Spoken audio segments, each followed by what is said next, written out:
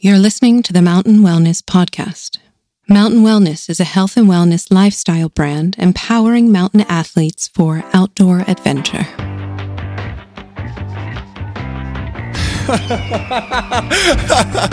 I don't let you pause for a second. I was going to start busting out. I'm like, don't laugh, because I can see Corey's like, he's like, wait, I need like 5 seconds. No, we're good. That was funny. I heard you wrestling like paper or something, and I was like, all right.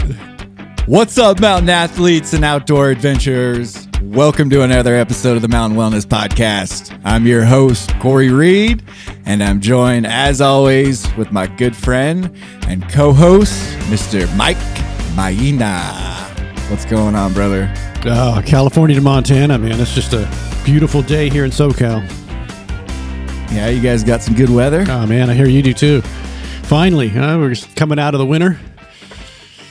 Yeah, dude, it's been, number one, it was a mild winter altogether. Yeah. Like, this was my third winter in Southwest Montana, and I would say if I was to compare it to the first winter here, night and day, like black and white. Yeah. It's crazy. So the first winter, which would have been 2018 or 19?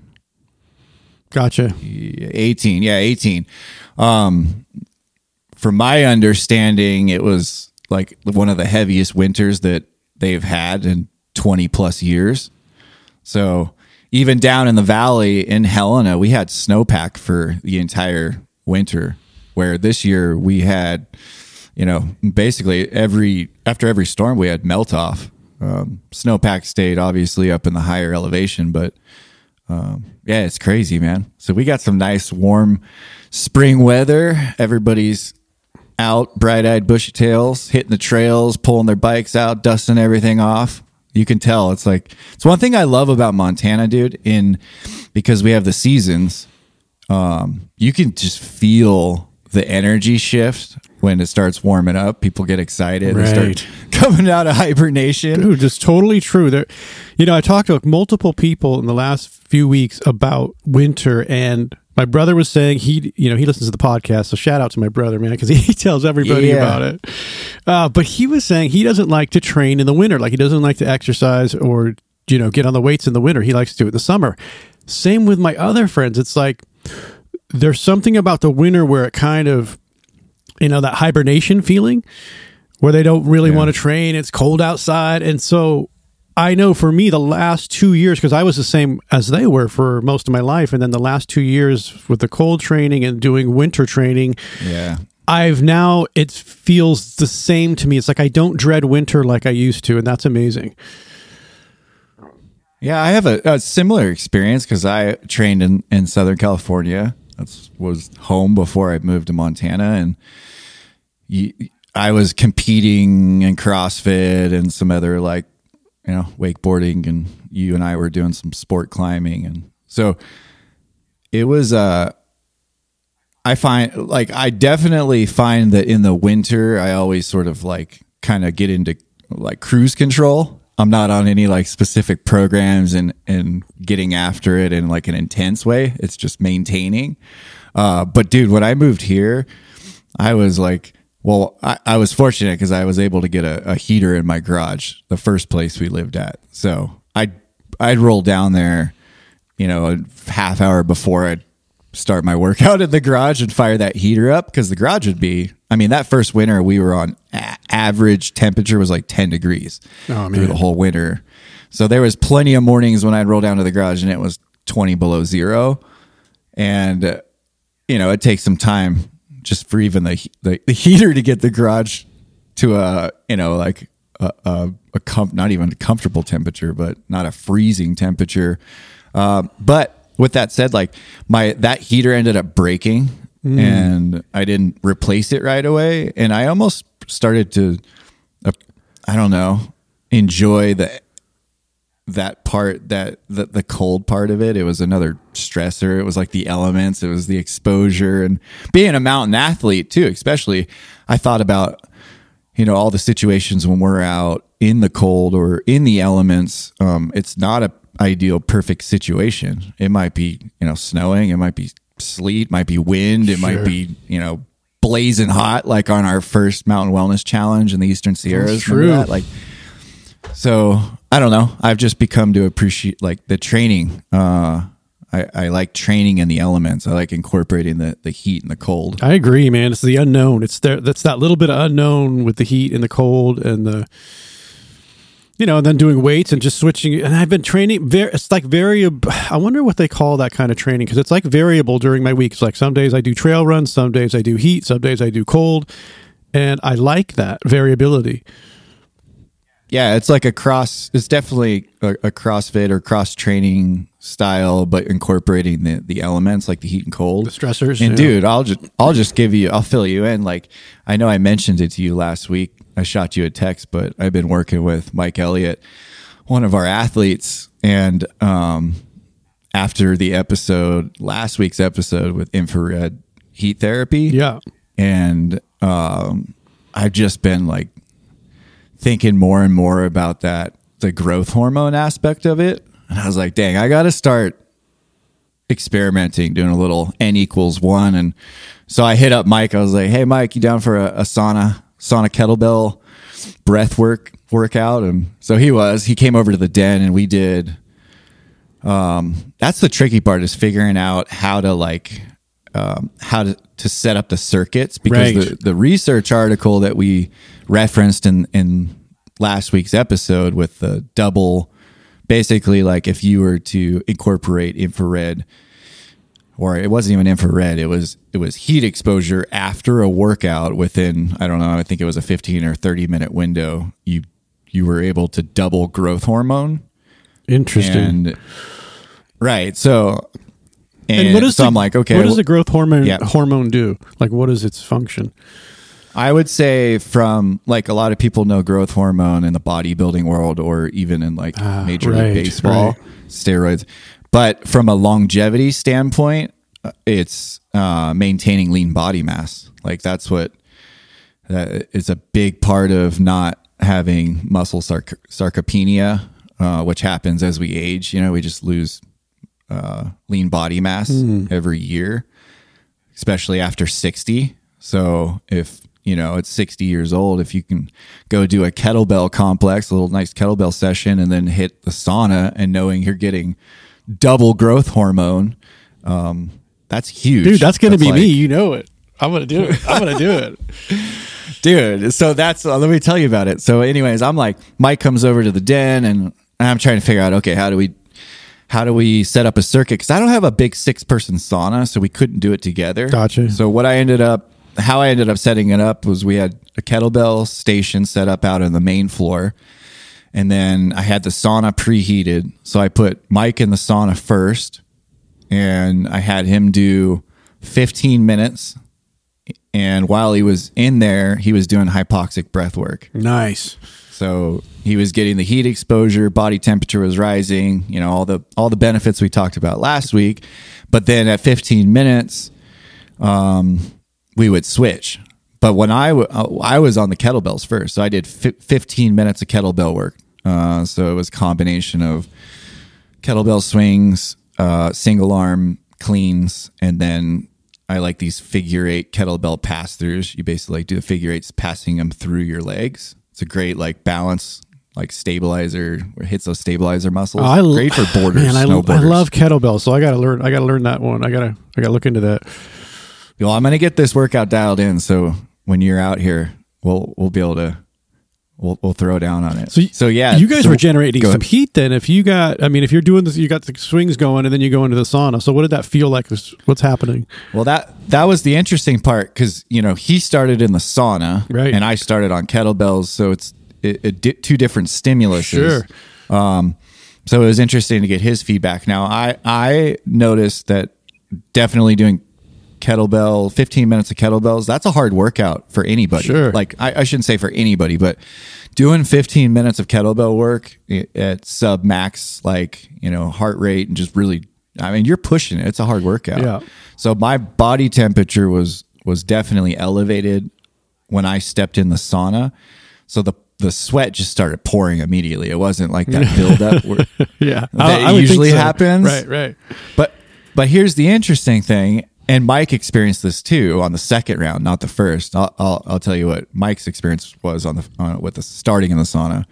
But the cool part was with the kettlebell swings, I was, firing muscles. So muscles were contracting, they're tightening up. Like I was doing strength work, physical exercise, but then you'd go into the sauna, sweat would start pouring, but you would also start melting away. Like my muscles would start to relax and I would like almost get loose again. Right. Okay. That makes sense to me. Yep. Right. But also I went into breath work. So I think I know it was because I talked to Mike, but breath work was much easier for him on the first round starting in the sauna, understandably, where I was coming into it very stressed, we're not stressed, but my body was already, in an aroused state, right? Because I was doing kettlebell swings and I come into the heat. Then I start doing hypoxic breath work. So you were doing so faster pace in the breath work. Okay. I was just going to ask what kind of breath style. Yeah. Yep. So a Wim Hof style, hypoxic, deep nasal breathing, 30 cycles, nice. Hold at the bottom, like our mountain wellness style of breath work. I haven't done that yet in there. I can't. I've been doing like a box breath and it's been really amazing for me. I haven't gotten lightheaded or anything, but I want to work up to doing like a Wim Hof style in there. That's and cool. Full disclaimer, like anybody that's starts to experiment with heat and breath, like you want to be careful. Yeah, for sure. Like you anytime you're doing it in water, always have a partner. Anytime you're doing, breath work around water, never do it by yourself. And then anytime you're even with heat, good idea to have a partner. Be careful with that stuff. So anyways, another 15 minutes, we switched. So now I come out of the sauna. I've already done 15 minutes of kettlebells, 15 minutes of sauna with breath work. And then I go back into kettlebell swings. And that was like, I really enjoyed that because, I love being around the water. Like growing up surfing, wakeboarding, and then even like water polo. There's something about physical exercise being like just being on either the pool deck or coming out of the surf. So I just have board shorts on, barefoot, no shirt, because I want to get that full infrared exposure, and I'm just drenched. Yeah. I mean, sweat is pouring everywhere. We had to mop the whole the floor afterwards. Yeah, but it's amazing. You feel amazing after that. Oh, dude. So then, we had hand towels set up. I thought ahead. So you grabbed a hand towel and you went right back into 15 minutes of kettlebell work. And it was a different feeling at that point because you're coming out from the heat, super relaxed, breath work. I don't know. You just my mind was right. And then, Mike was in doing his second round. And then we finished up, man. And we both agreed it was something that we had never felt before. Mm-hmm. So it was almost like you had this feeling of being totally physically exhausted. But on the other hand, like the endorphins, I think from the heat and the breath work, it was almost, we were all like zenned out, just like super relaxed. And I slept like a baby that night. I shouldn't say baby. I slept like a rock. That reference, sleeping like a baby. Anybody that's had babies knows they're up all night. That well. That's funny. No, I mean, I totally get that. I'm really curious about if you were to implement like a tub with not even freezing cold water, just in the 50s or 60s, just to come down from that at some point in the circuit. Yep. I wonder what it would feel like. I mean, I'm definitely curious. Well, that's the next experiment. Like, I definitely want to get it next year in the winter. It'll be easier because I can prop the front door or the back door open and have a little stick. Because you're coming out of the sauna. I was in board shorts soaking wet from sweat. That's true. So if you step into 20 degree weather outside, just standing there for probably 5 minutes, you'd probably get a chill pretty quick being wet. Absolutely. But this summer, definitely want to start experimenting and incorporating the cold part of it because I can see because we know our friend Kenny down at Oak Park, CrossFit Los Angeles, and then Logan over at Deuce, and they're doing the even XPT, Laird Hamilton stuff. the whole fire and ice training. Oh man. Yeah. So being able to come out of the sauna, really high body temperature, and then be able to like go into a really cold ice bath or water.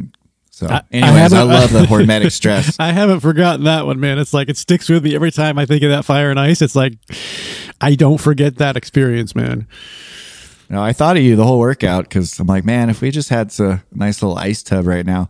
Well, I think during the workout too, when your body temperature is that high and you're also doing breath work, it's a lot easier to have that mindset of like, okay, I'm gonna go into this cold tub versus, you just roll out of bed in the morning and you're taking your morning shower and you're like, all right, I gotta do my cold exposure. Like that's, in my opinion, that's like the hardest time to do your cold exposure. And that's what I used to do. That's the worst. Just like, oh, dude, I'd take my normal hot shower, and then the last minute, I'm like, okay, 3, 2, 1, and I'd switch the water over to cold, and you'd sit there like, oh. I like to use it for recovery, like I like to do the tub after a run or after I've generated some heat. But going in from just being relaxed and going, okay, I'm going to go into really cold water now. That's when that's when the mind has to just turn on and be. It's funny because Wim says, so much of it is in the mind, and less about the body, which is, always kind of intrigued me, but I do understand it more about the mindset. Because, as soon as I went into the infrared and started breathing, all of a sudden I took control of my whole physiology was responding to the heat. I mean, I could feel the major difference. So I get it.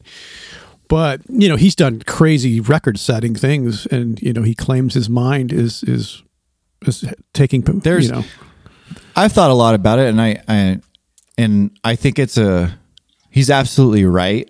I mean, he's really harnessing that, like, we're capable of so much more than we think we are. Same thing with Mark Divine, like the whole 20X idea or concept. But there's still, especially with cold in the elements, you're walking a fine line. About his when his cornea froze. When he did I don't know what the distance was that he was covering, but I think it was 50 meters. 50 meters. That sounds right to me. Yeah, I think so. Yeah. It was far. So far enough. It's far, like 50 meters. That's what in Bud's training, SEAL training, the 50 meters swim is one of the most dreaded, anxiety provoking tests that they have for, in Buds for, SEAL candidates. And he did that in freezing water somewhere in the Arctic. I don't even know. And it was under ice. So he had to go from hole to hole. So he had the mindset, he did it, but in that, I don't know, halfway through his cornea froze and he went blind. Yeah, he couldn't see it. Had to be swam past it. Yeah, dude.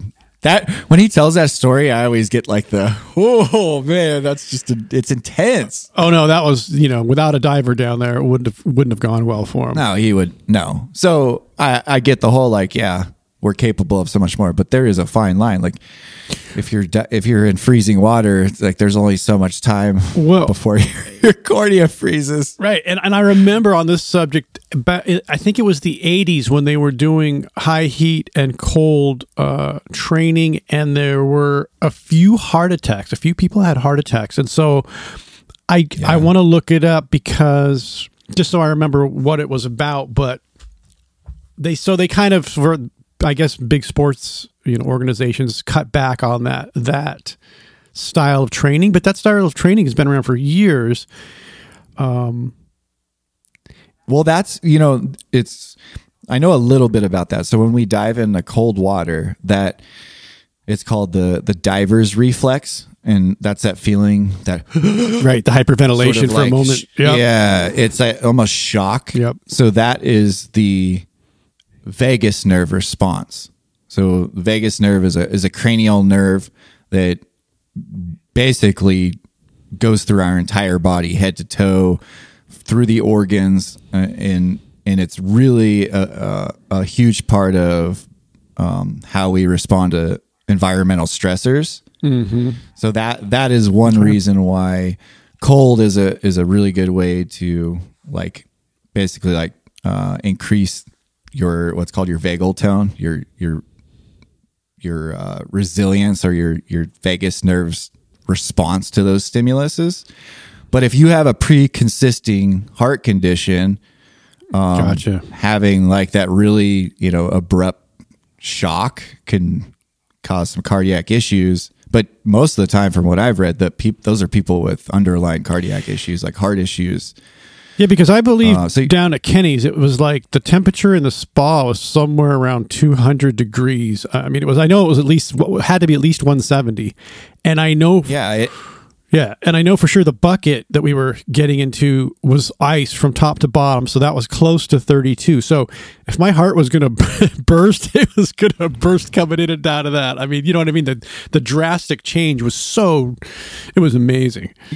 Yeah, absolutely. And going back to last week's episode, that, we talked about the biggest benefit from heat exposure, saunas, was the cardiovascular benefits. That, that Finnish study talking about extended lifespan, 8 to 10 years, 3 times a week doing saunas. Like,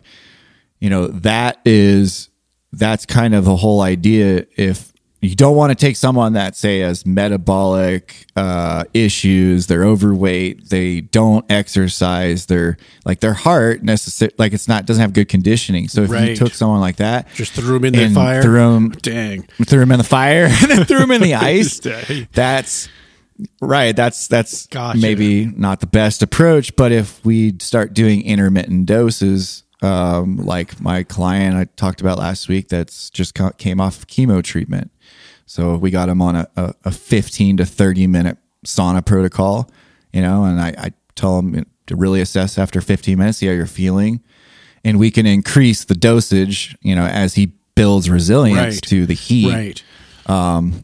But then on the top tier level, like Mike and I, Mike Elliott, one of our athletes, he's got a baseline. He came to us looking to increase his performance, and so I can take someone like that and be like, all right, now let's start introducing this breath work, this heat exposure. Go a little harder. I got you. Right. And it's going to build not only is it going to have the cardiovascular benefits, but going back to the vagus nerve, that they call it vagal tone, like that resilience to stress. So when you dive into cold water, you don't have that feeling anymore. And that's where coaching, I mean, when coaching is important, obviously, but when you get into these stressors and stuff and you're working on, increasing these stressors a bit at a time, that's when coaching just becomes like vital. Someone's got to know. Yeah. Absolutely. It's important on the safety aspect. Yeah. It's really important because this type of training, if you overdo it, that's when you cause big issues. Like, all the stuff related to overtraining, being fatigued, sore all the time, cranky, even beyond that, start having thyroid issues. It can cause a lot if you don't dose it right. But if you have a coach that understands it, and you can hit it with these nice, like, intermittent doses, along with a strength training program, strength conditioning program, along with nutrition, along with sleep, along with recovery. It's like, dude, I can't wait to see how Mike Elliott does this race season. Cause he's been training with Mountain Wellness now for a couple months. Dude, breath work, I mean, as we know, is becoming a foundation to everything we do. That's definitely going to take his experience to the next level. I mean, I don't know how far, but we know it will. He hasn't expressed this to me. I mean, he definitely talks about how breath work has been an excellent addition. Where I think that it's going to benefit him the most is actually in competition, because when we're doing strength workouts and very CrossFit style training, but everything's nasal breathing, whether I have his mouth taped to make sure that he doesn't, and the way I'm approaching it is I tell him, like, when you reach a point where you feel like you have to mouth breathe, put the kettlebell down, stop doing whatever movement you're doing, let your heart rate come back down a little bit to where you can maintain that nasal breathing. It's a slower approach to like building that, raising that sub anaerobic threshold. He's learning the gears though. Yeah. Yeah. As you know, over time, man, he's going to, when he gets out on the course, he's going to be able to maintain nasal breathing at a higher output than he did before. And he's going to start blowing past guys on hill climbs and those other parts where you're really having I agree, dude. I can't wait to see this result of this. And same thing. I have my Cameron's doing the breath work with me for CrossFit, but his girlfriend is in soccer and she's really good. She's one of those, like in junior high, and then she's playing with varsity kind of soccer player. Yeah. And so she wants to do the breath work too. And I'm thinking of the third, fourth quarter on the field, everybody's mouth's hanging open and they're getting tired. And I'm like, and if you shifting gears, you're going to have that extra, you take the ball to the person with their mouth hanging open, gasping for air. That's where you take the ball, So they have that advantage. It's just another tool for an advantage over, an opponent anyways. Yeah. And that's what Mike has talked about. Like it's helping him, it's bringing more awareness to his breath, and when you have more awareness of how you're breathing, you can be more aware of like your level of exertion, your level of physical exertion, and that's huge. He's an endurance athlete, mountain athlete, so because it's your power plant. It's literally, that's how your energy is created. So if you have control over how your energy is created, you have the advantage. Right, and you don't want to be, as an endurance athlete, so he's doing the Butte, I believe the Butte 50 this year. He might be doing the 100. I think it's the Butte 50. So that's awesome. Like a famous, it's one of the hardest mountain bike races in the country. And it's 50 miles through the mountains in Montana. Just like in the mountains in Montana, it's rough terrain. I bet. So I don't know what the elevation climb is on that race. So he signed up for that one. We're getting him prepped for that one. And then he's also got 2 endurance races where he's trail running, ultras, I think a 50 and possibly 100 he signed up for. So that's awesome. Yeah. When you're doing that kind of mileage, like the last thing you want to, you never, unless it's absolutely necessary, going to that like glycolytic state. Yeah. Like you want to conserve as much energy as possible, I would think. And at least know when to hit the gas, but Yeah, and that's like, I love the gear concept of when you start doing breath work and you can start to figure out, okay, when, I know my energy output here. And then when you're out on the course, it's nice because let's just say he's going head to head with a guy on, say towards the end, the last few miles, and he's maintained nasal breathing 75% of the race. He's not going to create as much lactate. He's not going to create as much reactive oxygen species, like all the metabolic waste, which makes you sore and fatigued and starts. So then at the end, man, if he needs to dig and hit the gas and get into and hit the gas and default to mouth breathing, he will be able to do that. And that's where champions are made right there. And he should last extra longer. Little edge. Nope, he should last long. Conceivably, he should be able to go longer at that point than the other person. I would totally. Yeah. And then on the flip side, another update for, I guess this is going to go out Monday, but next week, you guys can join us. But the Recovery Den tonight is our first recovery yoga session with Melanie Williams. We're totally stoked to have Melanie on board. And so yeah, yoga every Thursday night, 5:30 at the Den. If you're in Helena, come join us. It'll be a good time. No, man, I love yoga. I know, dude, I've never done it other than Seal Fit with Mark bringing us through that and stuff. And I loved it then, but I just haven't, it's hard for me being blind. I was just thinking about that. That would be hard, dude. Because even I can see what's going on, and I have the hardest time getting those positions. I don't know. You know what I mean? It's like, because it's in reverse. Like I'm looking at her, and she's doing the opposite I'm like, I'm all screwed up here right now, but eventually you just learn the moves, but like I have a hard time with it. But what excited me is when I finally got good at it is when I started doing breath work, and then I tried to incorporate breath work with the positions, and I did a lot better. So then I got excited about it. Yeah, I'm excited. That's kind of our trade. And that's what I was going to talk to you about and share with the audience too, is so I had, Mike Elliott, our athlete that we've been working with, and he's been experiencing the benefits of breath work from, I guess, the athletic standpoint. Sure. But it's interesting because I brought Melanie through her first breathwork session a couple days ago, and she's like, it's awesome because she's not your like Gumby, flexible, like yogi type, like hypermobile. Yeah, like sticking their ankle behind their head and stuff. Totally. I got you.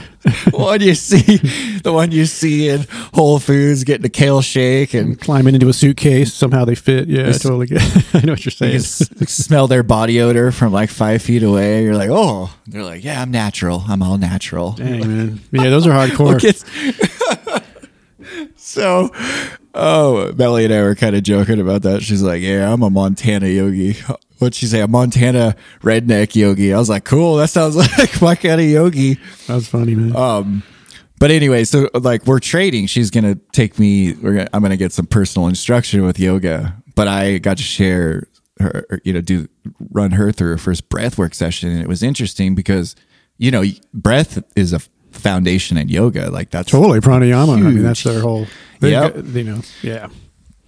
But what she expressed to me is that same type. I did our, mountain wellness style hypoxic breath work. It was probably a 15-20 minute session, and a typical yoga session is about an hour.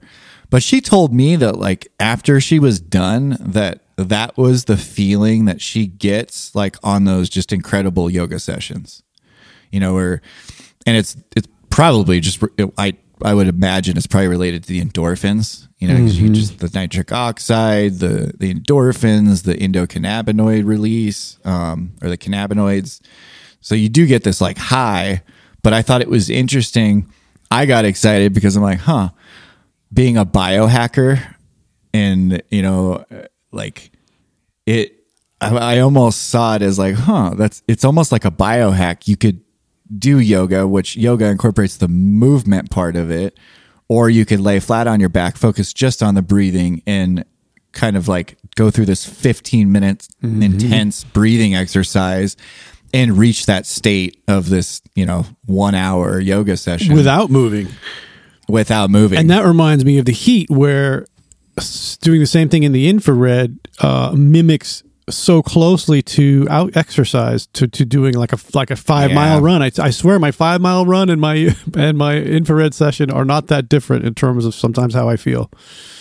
Well, and I'd be interested from a calorie burning perspective. I know I've read some stuff like on a 30-minute sauna session, you're burning 300 to 500 calories. And I wonder what that is in comparison to running like 30 minutes. I wanted to say that it was close in terms of calories. That's what made me kind of shocked is that it was similar in calories, and then my mouth fell out because I was like, wow, I didn't move and I felt the same way. So yeah, it's incredible to have that, but then that brings us to something that we use in all of these things, which is minerals to keep us from getting too depleted. It's actually a great segue with all the different stressors, because we want to talk about the importance of electrolyte balance day and minerals in particular,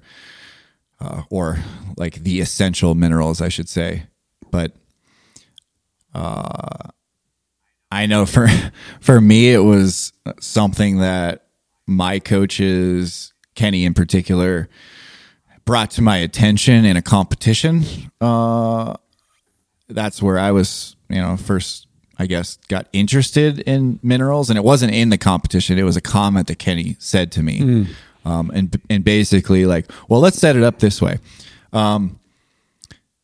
I think salt or sodium is the probably the most, is a good example of how misunderstood minerals can be and the importance of minerals.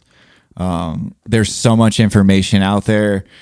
You look on the American Heart Association website, or, the FDA, or any of these government organizations, and they talk about like keeping your salt to a minimum. Oh man, like your sodium intake. Salt is bad. Salt is bad. I hear that everywhere. Yeah. Salt is bad. Salt is bad. But just like everything else in health and wellness, gosh, there's so much more to the story, right? It's Totally. not just salt. Same thing. Not all salt. Like sunlight. Same thing. Exactly. It's all in what type of light you're exposed to, just like what type of salt that you're consuming. So back, I don't know, I think it was the 50s or 60s, there was a national pandemic. It's kind of interesting to say that word now as we are coming out of a current we know pandemic. We know it well. But there was a national pandemic with across the population of people with low iodine. And low iodine is a mineral, and it is really, really important for thyroid function.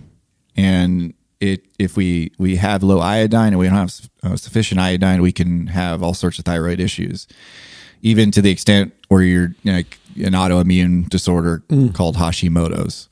So the government decided, okay, well, we got to fix this problem. How can we get the population more iodine in the people? So they decided to infuse it into table salt, and standard table salt, which is it worked. The iodine pandemic was taken care of, but the interesting part about it is they never got rid of it. So like standard table salt is still infused with iodine to this day. Wow. Yeah. And the interesting part about standard table salt is it's sodium chloride. So it's stripped of all the essential minerals. So they basically would take, say, a sea salt, and they would put it through a chemical process, and they would strip it down to just that sodium chloride. And well, guess what? When you do that, most of what we're talking about today is the importance of your trace minerals, especially your essential minerals. So right there, salt now is not like what they say, watch your salt intake, keep your sodium down. Like that's really what they're talking about. Table salt. Now, table salt. Gotcha. Yeah. And then, and add the standard American diet, going back to, I think we discussed this on like episode 3 or 4, which was, what was the title of that one? It was like, take your fat to the next level. And we talked about, I love that title. I still, but we talked about how, the processed packaged food, how they dehydrate it and they infuse it with, a vegetable oil, which is a denatured, like doesn't oxidize. It's been treated. So it's basically like, there's no cellular density to it at all. It's like basically this dead oil. Dang, bro. But they also preserve it with salt. That's another preservative, this sodium chloride. So the amount, if you're consuming a standard American diet, and I don't even mean like a junk food diet. I'm just saying, if you're just, like most people are, the amount of sodium chloride that you're consuming is a lot. It's a lot more than, say, if you're on like a paleo diet, an ancestral diet, a whole food diet, a primal, a carnivore, whatever your choice is, bulletproof. So just by switching over to an ancestral whole food based diet, like right there, you're going to cut that type of sodium out of your diet, which that's the one that causes a lot of cardiovascular issues, which you'd find in the grocery store on just about every aisle. I mean, basically, that's what you're saying. It's like, that's not even fast food. That's just general grocery store items. Right. So instead of keeping this to the end, let's just say right there's your first way to, be aware of that, and then start replacing standard table salt with Celtic salt. Celtic salt is my favorite.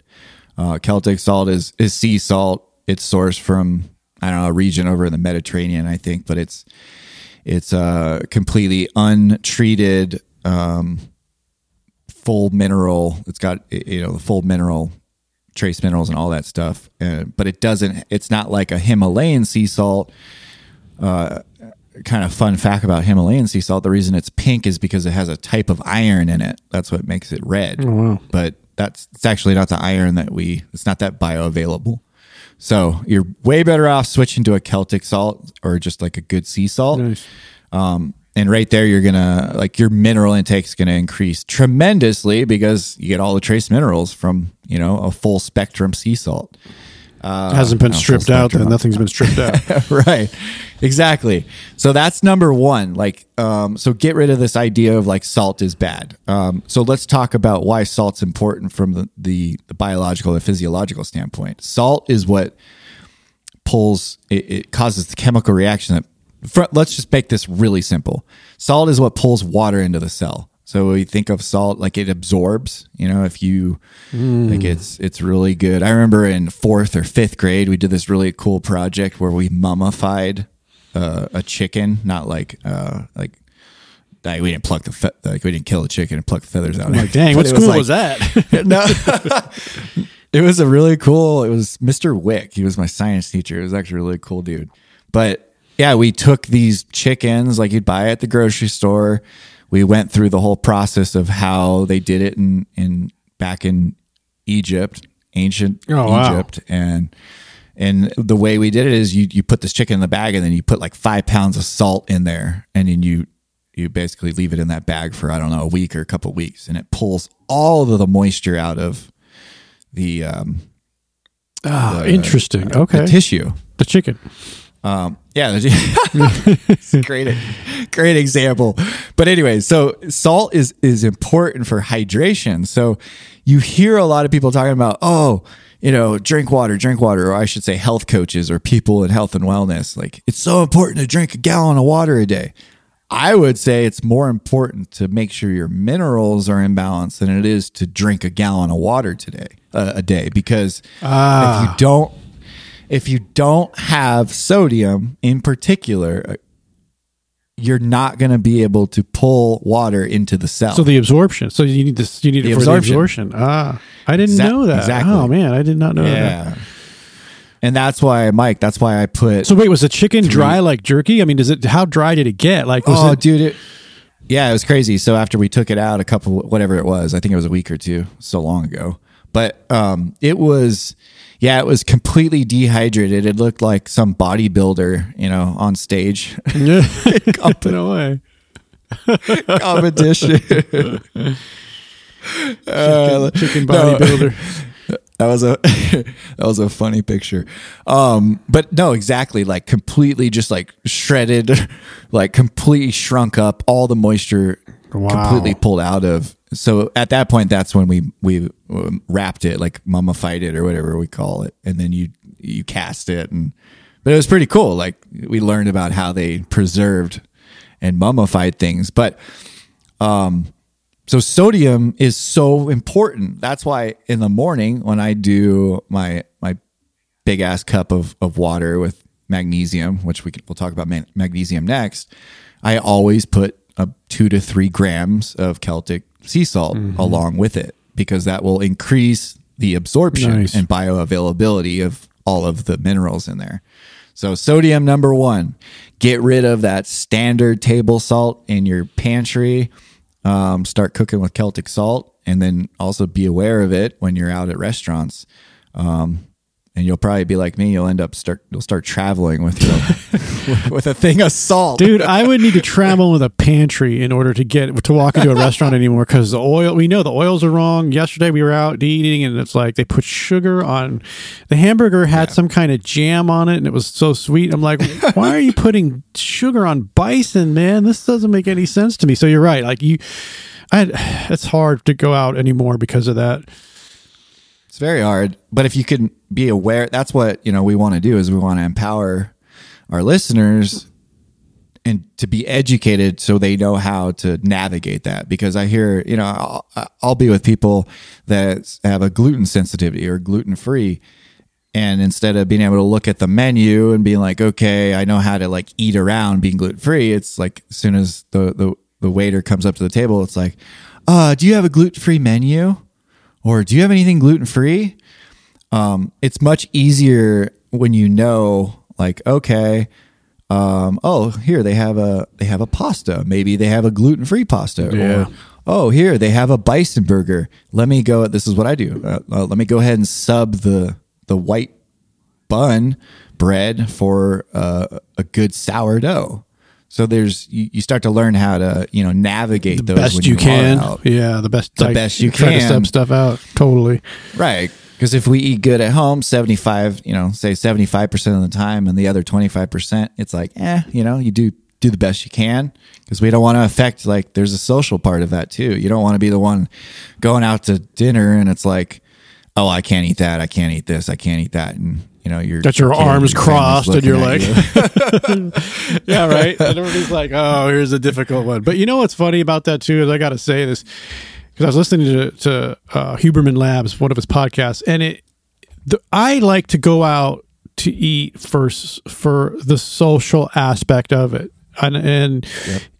And I was listening to a podcast, and he's talking about these things called some molecule called tachykinin. I don't know if you heard of it, but it's something that I guess we generate this thing, and it's not great for us because this molecule creates, it's part of the, I guess, where it keeps us more paranoid, fearful, isolated. It's kind of a not a nice molecule, the way he was explaining it. Interesting. Yeah. And so they were saying, in order to combat long-term stress, one of the strategies was to make sure that you are socially connected. And I mean, like, whoa, close friends. And one of the things he mentioned was going out to dinner for long periods of time and just, hanging with friends in a conversation. And I was thinking, and it's so interesting because over this whole pandemic, we had some friends that are local in Simi that we've been hanging out with like once a week. And we all felt like we felt much better reconnecting over this time because of just the connection part of it. And so of like, just listening to the science side of it is that we were suppressing this molecule that was, that's the other side of this paranoia, isolation, fearful. We were suppressing it by we're actually going into that social circle. And so that's one of the main reasons I like to go out to eat. It's not necessarily food. It's just that social aspect. The connection. Yeah. Which we need really bad. I mean, like the population right now, really needs that. So real social connection, not just, waving from a Zoom call. It's different, Well, I had two thoughts on that. That's interesting. One is that Ben Greenfield talks a lot about it. And about the blue zones. So the blue zones are these territories in the world of the longest living people. Right. And one thing that he's observed is that if you look at those areas in the world, it's not necessarily like that they have these perfect like diets, because there's actually, I think one of them is in the Mediterranean, and like there's definitely in Europe there's more smokers and more like social drinking. Sure. So he was talking about like, well, it doesn't necessarily, like, maybe it's not just food and diet. Like there's an importance for social connection, and even maybe you're having a few drinks out, and alcohol from a longevity standpoint is not the best. That social connection is probably more important than having those occasional few drinks in those social, settings. I totally agree with you. I think at worst case, it's balancing out the drinking, right? So totally. I mean, because it makes so much sense. Yeah. And I wonder, do you know if that molecule that he was talking about is oxytocin? I don't, and I just know it's called, we need to look it up at some point. It's called they're tachykinins, I believe he called them. Oh, okay. So it's probably, and I think Huberman, isn't he a neuroscientist, biochemist, neuroscientist out of Stanford? Yep. Yeah. So, well, I heard it was a researcher from Harvard when I was at the Bulletproof Conference in 2018. And it was really interesting, but it made me think about it, is he brought us through this exercise. So I don't know his his nickname's Dr. Love, and he got the nickname Dr. Love was because the molecule oxytocin is what they call like the love molecule. Gotcha. Because it has to do with connection. Like we get a huge surge of oxytocin when we are in like social settings and like intimate with our spouse, and like there's this huge release of oxytocin, and that's how we connect to people. But the whole thing that he was talking about, he's a neuroscientist at Harvard, and they did this big Harvard study, and they basically figured out, like, he works in neuromarketing, and it's kind of interesting. Like, neuromarketing is they take a neuroscience approach, and they study the brain and what makes, like, the study he was working on was like they were trying to figure out what makes people buy something, like what biochemically and what's going on in the brain when someone decides, like, oh yeah, I want to buy that. Yeah, because if they figure that out, yeah, we're all screwed. And they did. Yeah, I'm sure they do. They did. It was oxytocin. Wow. So he comes out, he opens the conference, and he comes out on stage and he goes, okay, Harvard researcher. I worked on, I'm most known for studying oxytocin. We did this huge research study, thousands of people. And basically, like, he's like, we made this, I think it was a 1:30 video clip. And he said, across the board in the research study, it made every participant have a huge secretion of oxytocin. And the only people that didn't have the secretion of oxytocin were serial killers. Or like people that are psychotic or whatever. Right. Like, people that can't express empathy. And so you're looking closely at that person sitting next to you, right? It's like, did you have that? It was. And dude, the crazy part of it was, it was, like I said, it was the beginning of the conference. So that you're kind of like a little anxious. Yeah, totally. You don't know what to expect. You're meeting, it's like energy is kind of high. It's palpable. You could feel it in the air. Well, and this is the other interesting part about it is I can't see the video, right? So I don't even know what to expect. Actually, Rob Bushin was with me at this conference. Nice.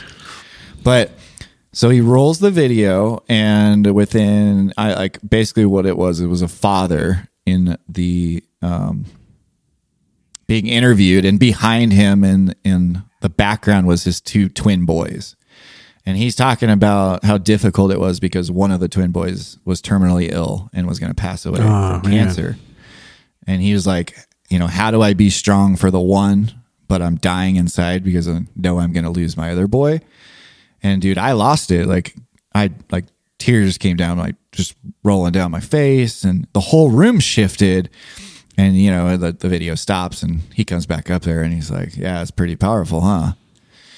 And they had someone all hooked up to quantitative device up on stage, and he basically went through and started going through, okay, look, this is what happened to the brain here, and this is the surge of emotion which caused this cascade of hormones, which is oxytocin. But what the crazy part was, after that video was done, everybody was like turning to each other, hugging, like crying, like the connection was like unreal in there after that. Interesting.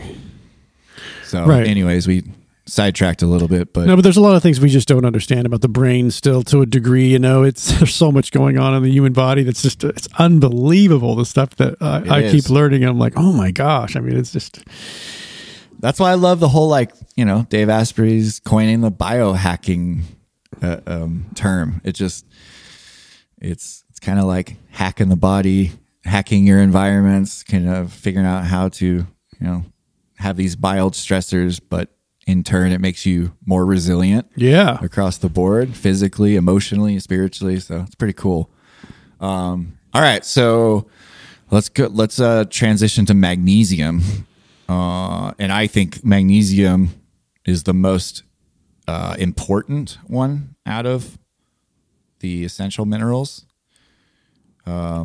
At least from, when I say most important, at least from a soft tissue recovery standpoint. And I'm speaking from my clinical experience as a massage therapist. That is, that I see, not only do I see the benefits across the board when I get my clients supplementing magnesium, but I've had my, even personally, I've just benefited tremendously from supplementing magnesium. But yeah, so Mike, what about you? Like, when did you start being aware or supplementing with magnesium? What was your experience? I went to, and I believe it was a recommendation from you a while, so long ago, to work with Natural Calm because I had some sleep issues. Yep. I wasn't sleeping well. And so that's one of the things I'm working on conquering is being able to get a good night's sleep because I was learning how obviously valuable sleep is to the to not sleeping itself, but to me being able to function the next day. Quality sleep on top of just sleep, good quality sleep. Right, and to be able to function at a good level the following day. Like if my sleep's off, I mean, I just don't function as well, and I can feel it and I know it. It's like, dang. So yeah, I experimented with the Natural Calm. Well, I didn't experiment with it. I've been taking it ever since, like years ago. I mean, it's down in my cupboard right now, and it helps me get to sleep. I try to go to sleep at 10 o'clock. A few minutes before 10, I take some. I know it's gonna, and it helps me sleep really well. Yeah, it's so Natural Vitality Calm. That's what I carry here at the Recovery Den. It's the only magnesium that I carry, just because I think it's the best on the market. And it's not because of the brand; it's the actual form. So magnesium citrate. I'm sure there's some other companies that make magnesium citrate form. Calm was brought to my attention actually by a naturopath, integrative doc, way back. I don't know, 10 years ago now. Dang. So I started taking Calm before I got into I guess looking at it from a performance and longevity aspect. I was suffering. This is going back to recovering from the car accident and everything I went through. I suffered with migraines, like really bad headaches, and they were on a regular basis, like on a weekly basis, whether they were, moderate tension headaches. But those sometimes would lead to pretty severe migraines. Man, those are tough. Oh man, it was brutal, but it's interesting, in hindsight now with the knowledge that I have in health and wellness, but also kind of looking back, being a competitive athlete, it all makes sense. So magnesium is a cofactor for over 300 enzymes in the body. And I don't know, in comparison to the other essential minerals, I know that one just is magnesium is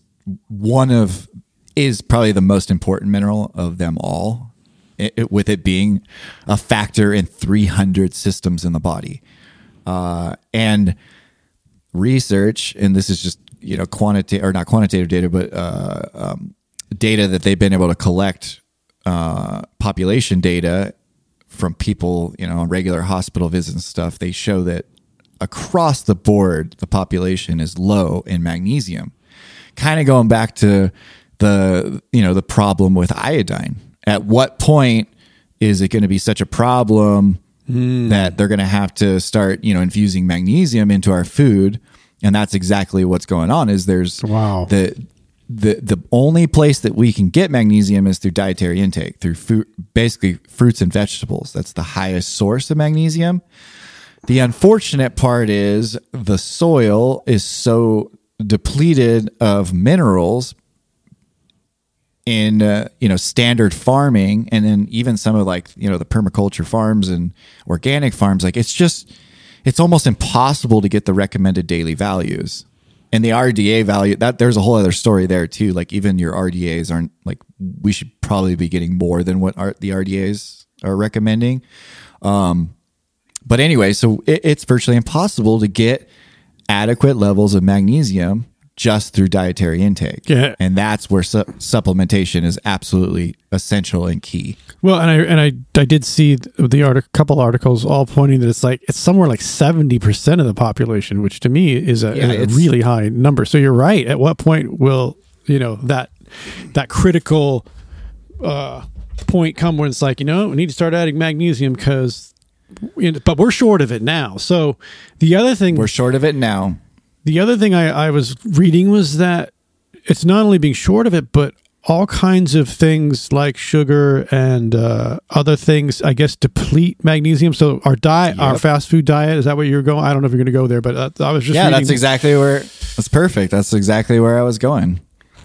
So beyond the processed farming, the actual certain foods deplete magnesium on top of it.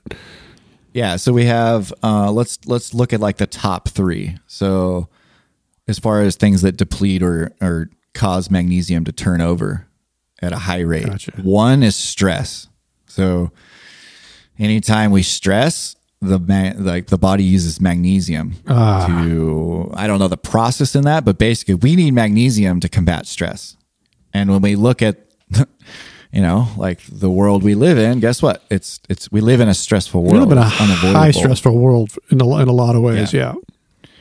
So if we probably need more than the recommended daily values. And if the 70% of the population is already, under those, your resilience to stress is going to not be good. And you're probably going to stress more. Like the symptoms of stress are going to be more intense. It might end up leading to anxiety. It might end up leading to panic attacks, ultimately depression. Mm-hmm. So being depleted and deficient in an essential mineral like magnesium, that's a cofactor for 300 systems in the body. Like over time, it's going to cause these issues. Second one is physical exercise. So and this is where this is one I see a lot. So I get clients that come in super fit, super active, but when I look at their intake form, guess what? They're complaining about chronic tension,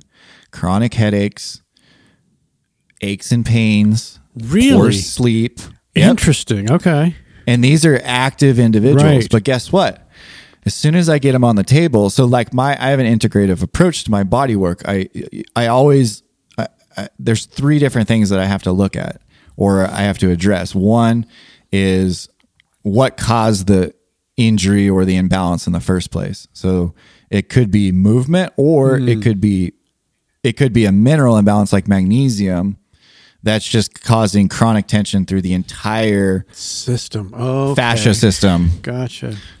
And they're experiencing these neurological effects because like literally they're kind of stressed out and they're getting these aches and pains and sensations.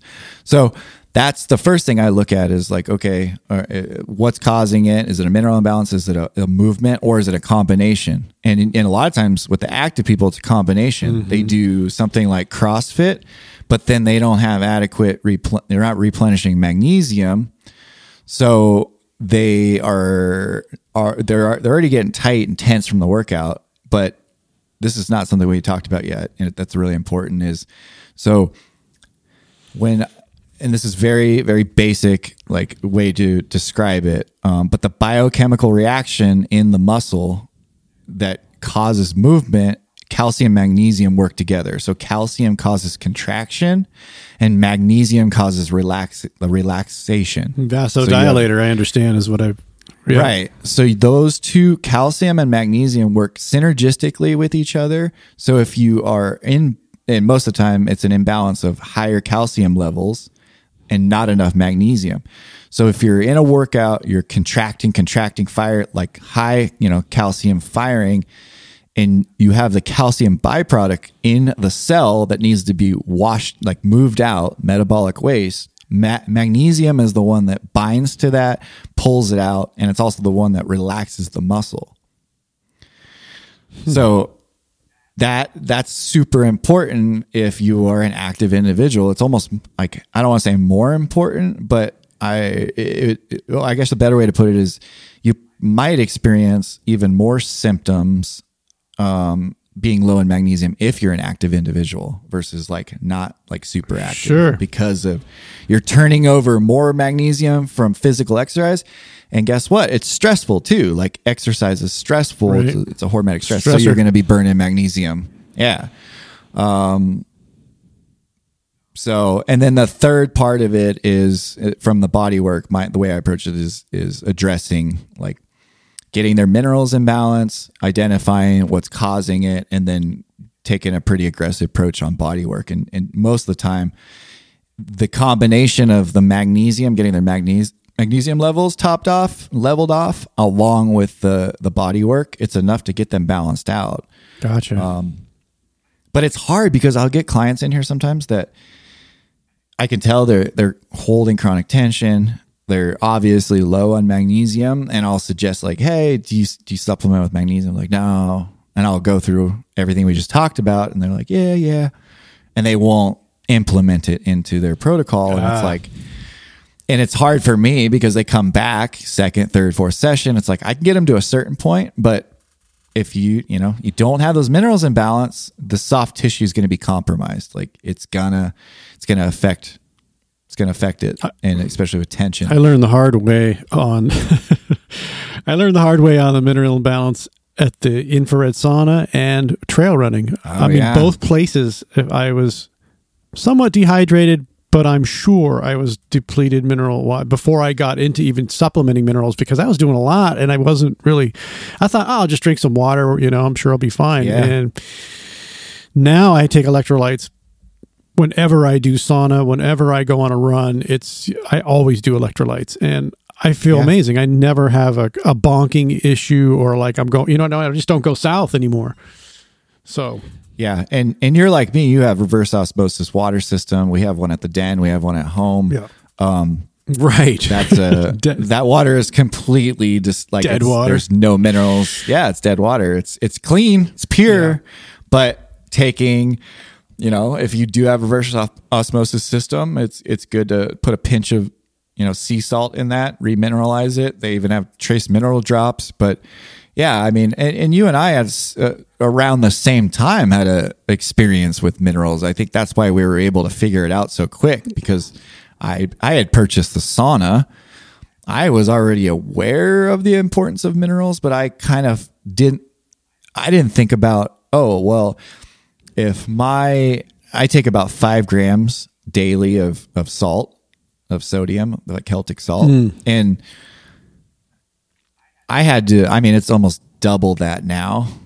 I probably take 8 to 10 grams, but it's because doing, saunas every day, the amount of sodium that I was depleting through sweat, I wasn't replenishing. So ultimately I caused some imbalances and was experiencing some a lot of different stuff. Yeah, your body will tell you, that's for sure. Yeah. Especially with like vertigo, and like I've noticed like dizzy, being dizzy, vertigo, and just, I don't know. I had that too, man. It was so bad. I remember just like, it's like a crash and burn, man. Yeah. All right. So that's magnesium. And then as far as like, ways you would want to implement that is you just pick up some magnesium citrate. Like I said, Mike and I love Natural Vitality Calm. Great product. Start taking that in the morning or evening. 3 to 5 grams is what I recommend. And I do 5 in the morning and 5 in the evening personally. So that's the great part about magnesium, is once you figure out your dosage, and you'll know real quick if you got too much too. You'll be in the bathroom. Yep. Or nausea. Yeah, there are the side effects. If you overdo it, there are some side effects but you'll be like, man, I don't feel so good right now. Yep. That's why I always, clients, I always start out with a teaspoon, about 3 grams. Yeah. You'll be fine. You can increase from there. But you're better off doing smaller doses a couple times a day rather than just trying to go big old scoop the first time. Yeah, some of those scoops I noticed in some of the electrolyte stuff. That's I don't know if they just want us to get through the bottle as fast so we buy more, but sometimes those scoops are like more than I feel like I need. Like I once in a while I'll get into trouble with like a full scoop of something. Yeah, I take either a teaspoon or I have the Thorne. I take the Thorne creatine, and they have the 5 gram scoop in there. So I take that scoop, and on that when it's emptied, and that's what I use in my calm bottle. Yeah, Thorne's legit though. I mean, they make good stuff. So Yeah, Thorne. And Thorne's got some magnesium supplements too. I've had such success not only personally with Calm, but with my clients. So that's what I recommend. So yeah, start in the morning. Some of that Celtic sea salt, big old glass of water, 3 grams of that Calm or a magnesium citrate, and that is an excellent way to start the day. To make sure that you're hydrating. And you'll find that drinking 2 liters of water in the morning with that mineral, with those minerals, your hydration, you won't be able to drink a gallon of water a day. And you won't be peeing every hour or 2 hours. That's the other thing. And you overhydrate and you don't have adequate sodium or mineral balance, you pee it right out. You won't retain it. So that's another thing. If you're peeing too much, that can be an indicator of a mineral imbalance, in particular sodium. So pay attention to that. Interesting. And then the last one, we talked a little bit about iodine. Iodine's definitely a really important mineral. And you can get that in like your trace mineral drops or where I like to get it is seafood. So sardines, mackerel, any small fish, even if you're taking a fish oil capsule daily, like omega-3 fish oil, you're going to get trace amounts of iodine. But that's something to pay attention to, especially if you have thyroid issues. Iodine is really important. But the last one would be, as far as like essentials, just really paying attention to, is potassium.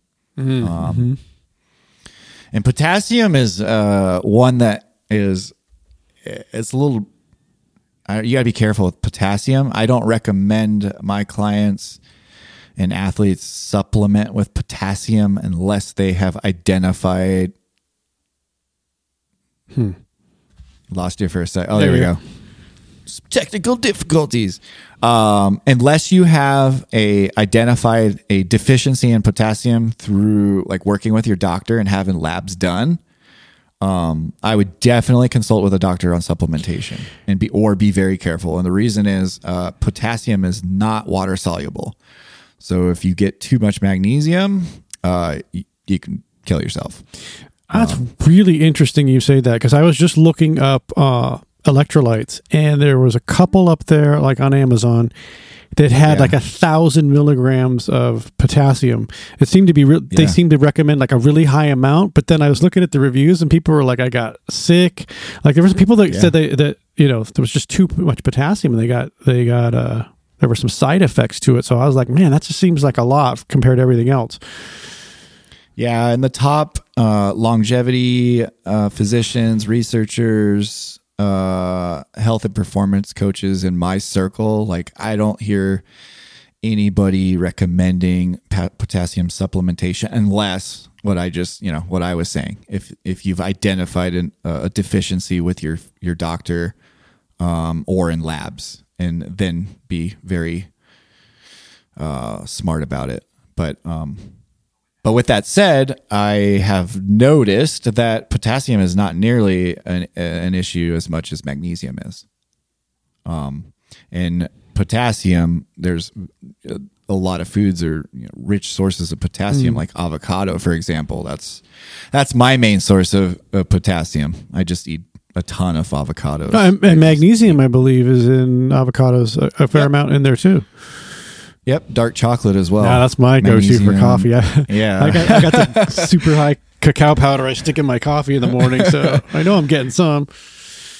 Oh, it's funny when you should see some clients when they ask me like about, where could I get potassium or magnesium, like what foods, because they don't want to like break down and buy the Calm. Yeah, and I'm like, dark chocolate, and they're looking at me like, are you serious? I'm like, no, serious chocolate, but you're probably gonna have to eat a lot to get 3 to 5 grams worth. You tell anybody, just eat a Snickers bar and you'll be fine, and they're like, yeah, but it's not in the Snickers bar.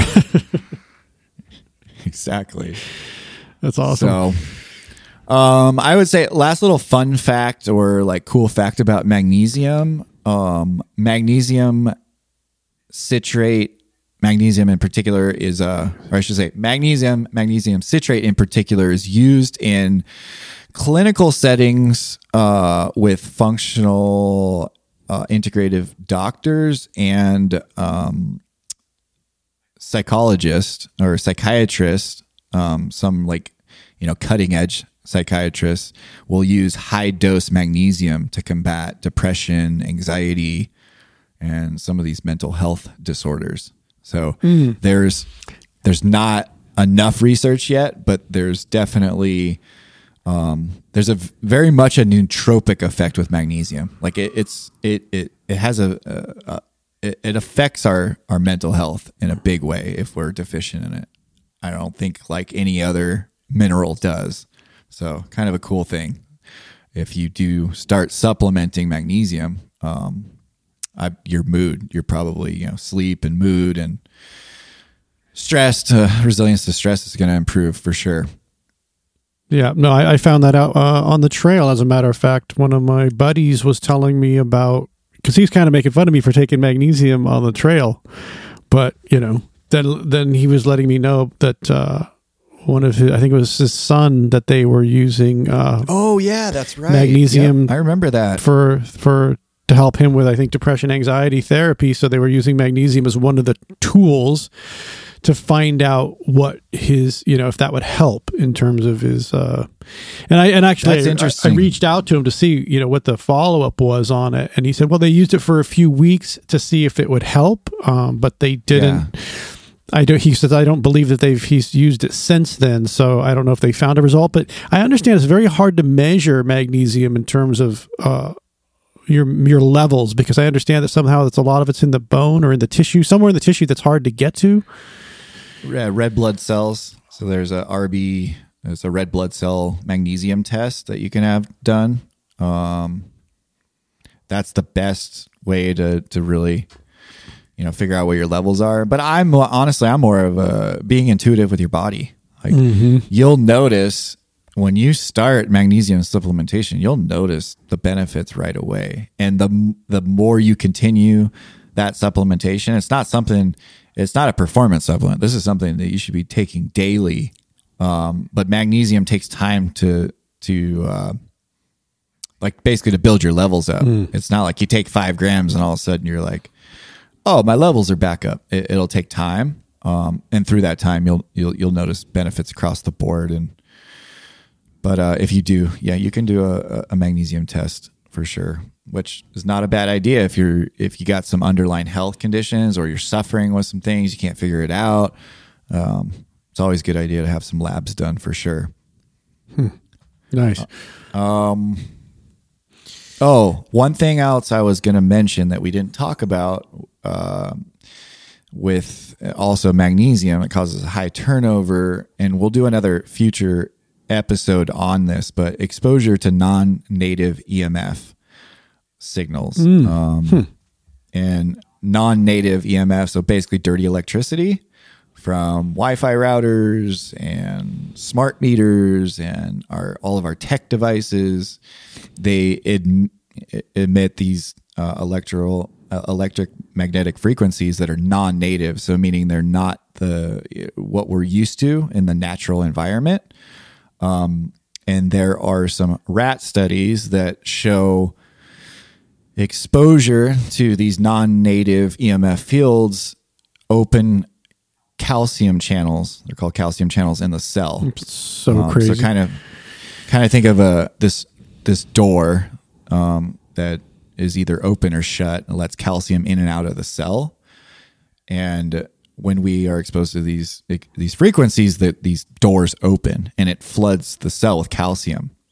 And what we talked about earlier with magnesium, there's a balance of calcium and magnesium. So not only are we deficient in low amounts in our food, but we're also being exposed to these non-native EMF fields that are depleting magnesium because of the influx of these gated calcium channels that are opened in the cell. Wow. So it's all, that's another reason why I forgot to mention it, but it's another reason why all of us should be supplementing magnesium just because of the current environment. Like Right. this is an environment we've never lived in before. And even if it's a rat study on, in mice, like we should still a lot of time, okay, well, if it's affecting the cell like that, it's open gated calcium channels. It's probably going to do that in humans too. So just being aware of those things. It's crazy. Yeah. Right. So I think that's enough to chew on for today. Oh man, for sure. All right. So I guess for just a quick wrap up, start paying attention to what salt you're consuming. We talked about sodium first. Get rid of your standard table salt. Try to be mindful and get rid of the, eating all that packaged stuff that's got this high sodium preservatives in it. That's not the good salt. And replace it with a Celtic salt, a good sea salt. And then second, we talked about magnesium, the importance of magnesium. We recommend magnesium citrate in particular. Natural Vitality Calm. Natural Vitality is the company. The product is Calm, magnesium citrate. And I would suggest a teaspoon, 3 to 5 grams daily, and increase depending on activity levels and stress. And then we have potassium. So potassium, be careful with that one. I don't recommend supplementation unless you're working with a doctor and having labs drawn up. But foods that are rich in potassium, like we said, are avocado and dark chocolate. Did you throw another one out there? I'm sure there's more. I could probably pull them up, but yeah. Yeah. I think We didn't bananas. talk about I think bananas have a lot of bananas. potassium. Yeah, I know bananas are higher in potassium. They're a good source of potassium. We didn't talk about calcium. Calcium is really important, especially for females. After really start paying attention to after 50. Osteoporosis is a big thing, but another one of those you probably want to have labs done. Talk to your doctor with calcium intake, because if you get too much, it can cause calcification and kidney stones and that good stuff, especially if you don't have your magnesium in balance. But as far as foods go, leafy greens are the best way to get your natural calcium in. And I see leafy greens for potassium too, and as well as nuts and lean meats and whole grains. So, I mean, although whole grains would be debatable. Yeah, because they are not whole anymore. No, we won't even get into that. That's a whole nother podcast. Exactly. So, I bet, yeah. So basically we really only recommend supplementing magnesium as far as something you want to implement right away. Magnesium is water soluble. So if you get too much, you'll just be in the bathroom. You're not going to kill yourself. But, anyways, get those. I noticed my electrolytes have a low number of a small amount of potassium. So I'm sure in electrolytes, it's probably just a trait. It's not a lot. They don't, it's not. Yeah. That totally. And that's what and I think if basically you wouldn't want to take 3 to 5 grams of potassium. Gotcha. Like it's not, and I haven't researched and dug into potassium as much as I have with magnesium, just because magnesium is I think it's a big problem. Yeah. Not as much as potassium is with low levels, but yeah. All right. Get you guys' minerals in balance. You'll feel amazing. You'll thank us. I think it's breath work and hydration, mineral balance. Oh yeah. Those are all part of the game. God, huge. Yep. Like you get those dialed in, and everything else across the board is gonna increase. Improve. Longevity, your overall, just everything. So love it. Sweet. Quick updates. Like I said, starting tonight. Well, we're recording on Thursday. We release on Mondays, but every Thursday, 5:30, recovery yoga with Melanie Williams at the Mountain Wellness Recovery Den.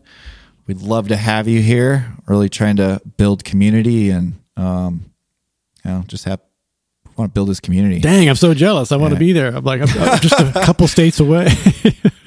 Dude, In time, man. Yeah, in time. Maybe we'll end up opening a recovery den in the SoCal area eventually. That'd be pretty sick. Serve our California crowd.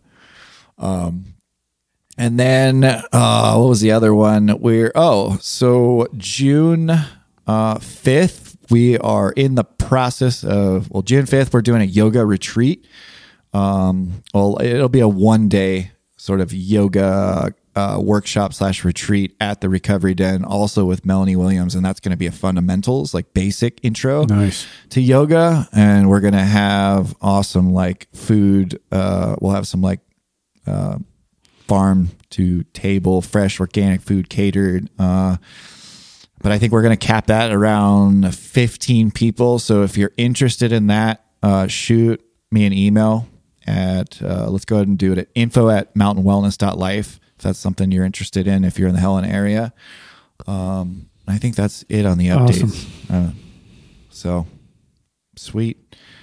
Anything on your end, Mike? No, man, I'm thinking about getting out on a run today. So I'm going to go do a trail run.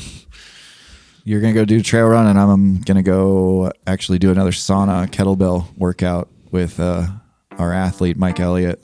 So I'll let you know how that goes. So I won't see you on the mountain. I'll be on the mountain. Sweet. All right, brother. Have a good week. All right, you too. Thanks, everybody. Later. Later. Yep. Later, guys.